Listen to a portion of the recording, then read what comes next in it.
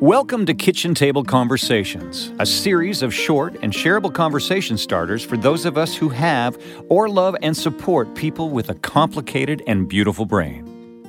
Here's your host, Angela Geddes. Hi, everyone, and welcome to another edition of Kitchen Table Conversations.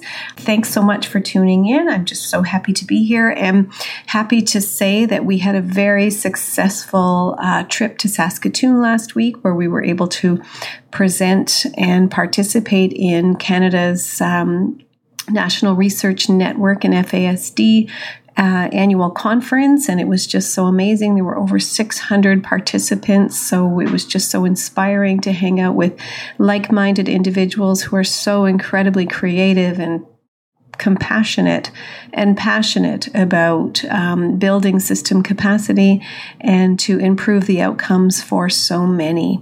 So just wanted to sort of reiterate the fact that my most recent learning has been around the dire situation for individuals and families and what they're faced with when it comes to exploring diagnostic clarity. So we now know that globally, fewer than 2% of people with FASD or who would qualify for FASD actually know it based on conservative prevalence rates. And we know it's conservative because there are still so many individuals who do not know about their prenatal history and whether or not prenatal alcohol was a part of it.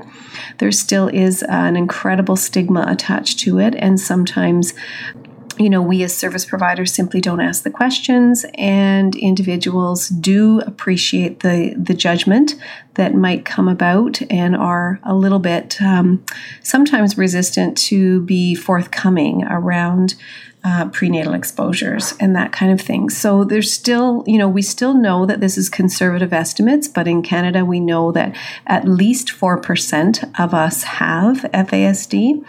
And in Canada, again, it's less than 2% who know it. But what is most fascinating is that in Ontario, given the population that we have, it's actually fewer than 1%. So 0.5 to 0.8% of Ontarians who would qualify for an FASD diagnosis actually know it. So on that note, I'm really, really excited about being able to present a poster session at the Children's Mental Health Ontario Conference 2023. So it's one of the largest conferences in North America for children's mental health. I'm honored to be a part of it. I'm thrilled to know that it's been sold out.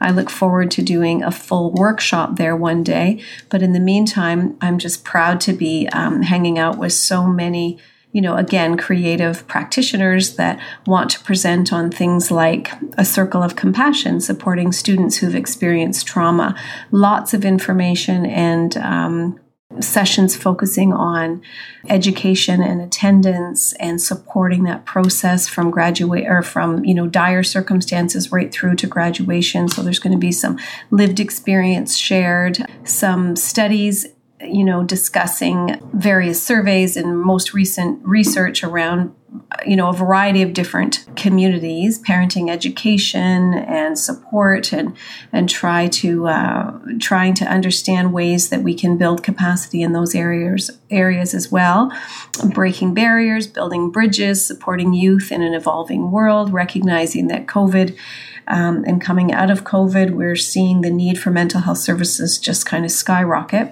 So huge needs. But what I do find fascinating, and this certainly isn't a critique, but what I do find fascinating that even in our children's mental health conference, the program itself, other than my poster session, that specifically targets fetal alcohol spectrum disorder or the impact of prenatal exposures, I don't see anything here. So we do see a number of different conferences or workshops, within this conference focusing on autism and individuals with special and complex needs. But the term FASD is not used. So I'm, again, very excited to be here because my goal in this work around puzzling presentations, and as my book is called, A Complicated and Beautiful Brain, my work is to help broaden the audience and to help recognize that FASD is within all of our circles, and FASD with the right supports and information and,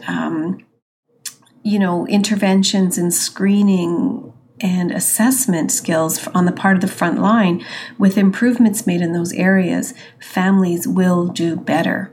And the cost savings could be astronomical, because there are so many times where kids are disrupted from their homes because of intergenerational trauma, compounded by intergenerational FASD, and we're not putting the supports in place in a comprehensive and complete way so that families can continue to support each other no matter what the constellation looks like. In better ways. So, and again, the cost is astronomical. I think I might have mentioned during our last podcast that I'm seeing individuals who are costing the system over $60,000 per month to house them and to provide the necessary one-to-one or two-to-one supports that are needed with very, very complex needs that are compounded by, disrupted placements and feeling like they don't belong anywhere and feeling like they've been rejected. So again, trauma-informed practice is vitally important, and we also need to look at how often individuals with very complex mental health and learning profiles actually have had their development interrupted by developmental trauma for a variety of different ways, and not the least of which can be prenatal alcohol exposure and prenatal polysubstance exposure. Those are really, really big deals. And again, most of us, when we think about FASD, we think that that's a condition that's reserved for people who really struggle with mental health and addiction issues. And again, I just want to help people to understand that that's not the case, that people drink alcohol in our culture for a variety of reasons, and none of which is to intentionally harm growing babies. But so many times pregnancies are interfered with prior to the pregnancy even being confirmed. So, I've talked about the statistics many times. I won't reiterate that, but I do encourage you to check out my website for more information and reach out, call me if you have any questions about any of these podcasts, and to dialogue with me around what topics would be helpful for you moving forward and how we can bring these conversations back to our communities or our workplaces or our families so that we can be compassionate, but yet provide people with the important information that they need to know in order to make informed decisions.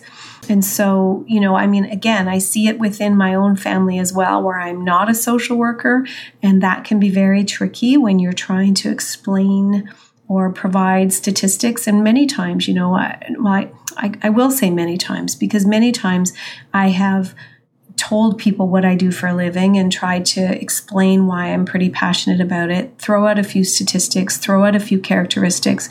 And I've had individuals say to me, "You're describing my kid. You're describing my individual here that I know in my neighborhood. These things are coming home to people." But again, it's not my role to ask intrusive questions about prenatal alcohol exposures to my family and friends. So I plant seeds and provide people with the opportunity to go and explore further with professionals so that I can stay, in a safe, supportive distance away, and recognizing my scope of practice and my role within this relationship. So all of those things are, involve moral and ethical considerations, and I'm happy to explore some of these things with you personally. So check out my website, hit the Let's Connect button if you'd like to chat with me further, if you'd like to learn a little bit more about how we can continue to build awareness and to work together to both to decrease both the impact and the incidences of prenatal alcohol exposures and developmental trauma. So again, I'm thrilled to be participating directly in the Children's Mental Health Ontario Conference coming up in Toronto on the 19th, 20th, and the 21st of November. And once again, recognizing that FASD is not commonly understood to be a part of our children's mental health services, but with the prevalence rates being so high and the actual individuals who have a diagnosis being so incredibly low, pretty much non-existent, we do know that people with FASD are entering our children's mental health services, but unfortunately not being supported in a complete and comprehensive, inclusive way, because we're just not trained in being able to screen and identify what might be more than a parenting issue or trauma and attachment and children's mental health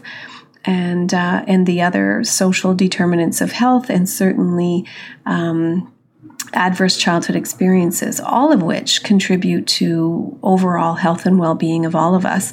But that extra piece of, interruption during development needs to be considered so that we can be most helpful. So once again, please bring this conversation back home to your kitchen tables. With many thanks, Angela.